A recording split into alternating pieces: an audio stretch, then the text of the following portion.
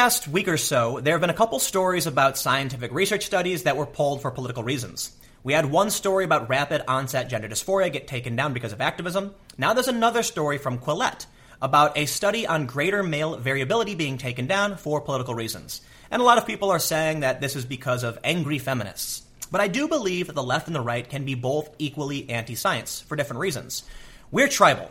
We are going to support data if it benefits our opinions or our view of the world. And so you'll see people cherry-picking data to suggest that they are in fact correct, when in reality, most situations are more nuanced, and I don't think any individual has a wide enough view to understand everything. In doing research on these stories, I found something that I believe to be rather disturbing. Maybe disturbing isn't the right word because I don't want to get too political. But there are articles from Vox.com that essentially argue there are inherent traits to certain races that may be the case or may not be the case, and that they do believe that IQ is at least partly heritable. And that may be true. Science may believe this to be true. But what's shocking to me is that typically I find the left disagrees with this notion that IQ could be based on race. And it seems like Vox is kind of taking that position, but kind of at the same time not. So let's take a look at the story they did and take a look at this issue of science denial among the left and the right, and I'll just give you some of my thoughts on the whole situation. In this blog from Reason, it says, a mathematics paper, 2 math journals were mau-maued into suppressing. Academic discourse is increasingly under threat from activist professors. According to Professor Ted Hill, Amy Wilkinson, a senior professor of mathematics at the University of Chicago, launched a successful campaign to get one mathematics journal that had accepted his paper withdraw its acceptance, and a second journal to unpublish the paper after publishing it online. Apparently, because discussing even mathematical models of hypothetical sex differences is forbidden if someone might interpret the discussion as conflicting with feminist orthodoxy. The saga is recounted in the linked story. And this is the story from Quillette. Academic activists send a published paper down the memory hole. I am increasingly worried about politics in science because science is relatively apolitical but becomes infected by political agendas. You can see certain organizations funding specific research so that they can have their specific cherry-picked data and try and make people believe that certain things are true. And then you have the postmodernists and people on the far left who, because of this, believe there is no objective truth because people can just frame things specific ways to make you believe things and create the truth. But rest assured, there is an objective truth. Like, if you throw a glass bottle, there is a strong probability it will break. We don't want to make everything seem absolute because there's always a margin of error and there is great variability, but it's worrying to me that people try to use science for political advantages. Like this story, it seems that for political reasons, science is under attack. But in researching the story from Quillette, I came across this story from the American Enterprise Institute by Christina Hoff Sommers in 2010. Are there more girl geniuses, she asks, which was interesting to me to see, because this is sort of the opposite of the greater male variability hypothesis. The general idea is that among men, the bell curve for intelligence is much wider, meaning that there are substantially more male idiots, but substantially more male geniuses relative to women. And for political reasons, it looks like this study was pulled, but I was surprised to see Christina Hoff Sommers making an article about the inverse. It would seem that it's not so much a scientific point, but a political one. Because in the article, she talks about standardized tests disadvantaging boys, creating the illusion that there are more girl geniuses. In the article, she states, the reformers believed this open and consistent procedure would yield a more ethnically diverse group of students. So far, it has not. It has yielded more girls than boys. As the Times reports, the test is more verbal than other tests, and it plays to girls' strengths. Boys are especially disadvantaged by the necessity to sit quietly for 1 hour and focus exclusively on the test. And this is an argument that I see among the far left when it comes to IQ tests between races. That if white people are creating IQ tests, it's meant to conform to a white male view of the world, and thus people who are raised outside of that culture are not going to do as well if they are female or of a non-white race. So there have been attempts to control for this by having women and minorities create these tests. But in doing further research, I came across something that I found really interesting. Vox.com arguing that IQ is at least partly inheritable, and that white people do score better on IQ tests. In an op-ed published by Vox, it says there's still no good reason to believe black-white IQ differences are due to genes, our response to criticisms. The article seems kind of contradictory. While they state they don't believe intelligence differences are due to genetics, they entertain the possibility it might be, which to me was strange to see coming from a left-wing publication. Now, I want to point out, this is an op-ed from Vox's Big Think. These are outside contributors and may not reflect the actual opinions of Vox. The article states, all three of us are academic psychologists who have studied human intelligence, and it is our contention that Murray's views do not represent the consensus in our field. And they're referring to Charles Murray, who appeared on Sam Harris's blog, and Charles Murray wrote a book called The Bell Curve that says there may be genetic factors for differences in intelligence. They state, we start by noting that we accepted as facts many claims that are controversial in the academy, if not in psychology, that IQ exists, that it predicts many life outcomes, that there is a gap between black IQ scores and white IQ scores, that IQ is at least partly heritable, as is almost every human trait. We rejected the conclusion that Murray and Harris say is virtually inescapable, that it follows that the black-white difference in IQ must be partly genetic. I find this strange, because although they're saying they reject this notion that it must be partly genetic, they actually state in the same paragraph that there is a difference in scores, that IQ tests predict life outcome, and that IQ is at least partly heritable.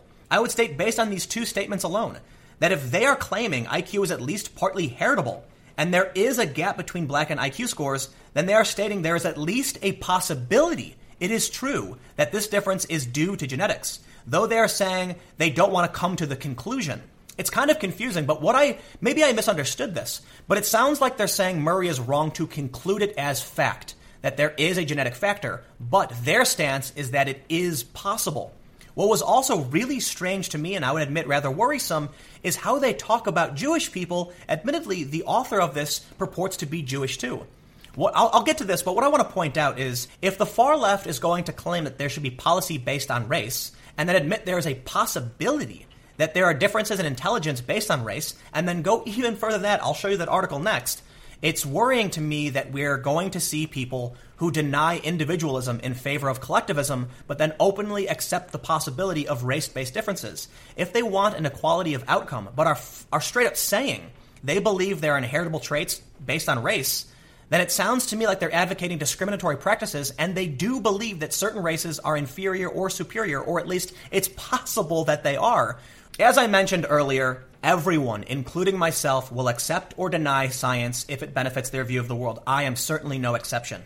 There are certain things that conflict with my view of the world and my morals, but I'm going to read these next two paragraphs because they were published by Vox.com, a left-wing outlet. They say, to convince the reader that there is no scientifically valid or ethically defensible foundation for the project of assigning group differences in complex behavior to genetic and environmental causes, I have to move the discussion in an even more uncomfortable direction. This sentence is again interesting because to me, I interpret this article as very contradictory.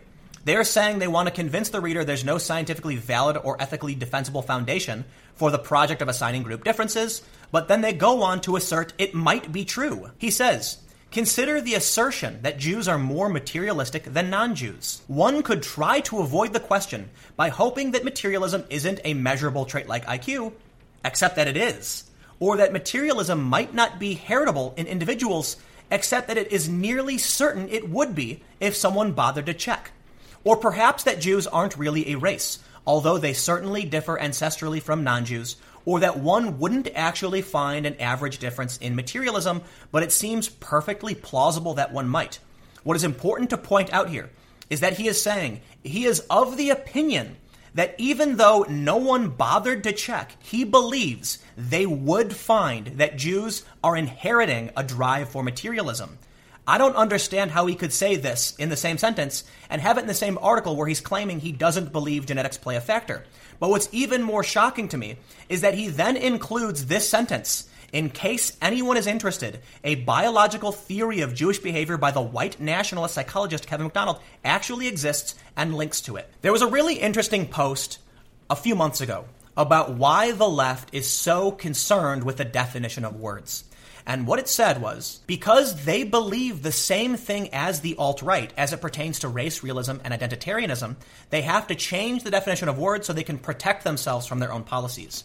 The reason they say only white people can be racist is because they believe literally the same thing as the alt-right, but need to protect themselves from being called racist, so they can say if only white people are racist, they can do the same things. They can believe in the same things, but you can't call them racist. In this article, this person is claiming that although apparently no one bothered to check if materialism would be inherited by Jewish people, he's arguing that it would be the case. This is an article published by Vox.com, a left-wing website that is uncritically linking to white nationalists and arguing that it is plausible to assume materialism is an inherently Jewish trait.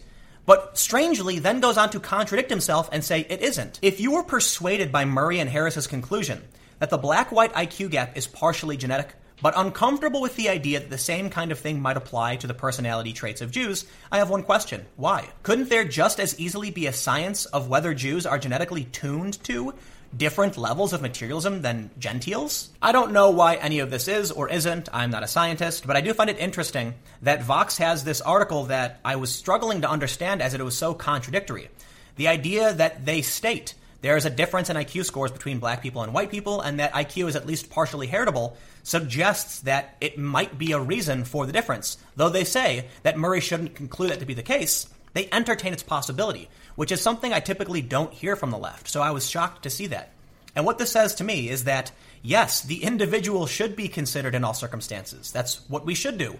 Because it doesn't make sense to take an extremely wealthy individual who happens to be Asian and say they should be afforded certain protections. It doesn't make sense to say we want to protect the minorities but then discriminate against Asian people at universities. I'm particularly worried that we're heading towards an extremely segregated future. Because you have people on the left arguing for segregation. You do. It's not even diversity. There have been instances, numerous times, where activists have segregated races because they believe that somehow that's going to make things better. I honestly don't.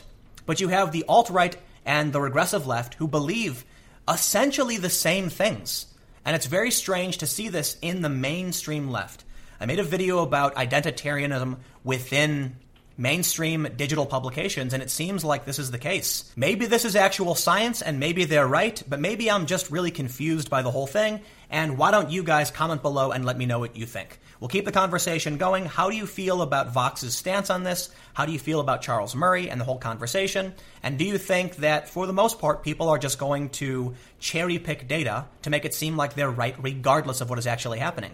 Is that what Vox is doing? Is it what Charles Murray is doing? Maybe. Comment below. We'll keep the conversation going. You can follow me on Twitter at Timcast. Stay tuned. New videos every day at 4 p.m. and new videos on my second channel, youtube.com/Timcast, coming up around 6 p.m. Thanks for hanging out, and I'll see you all next time.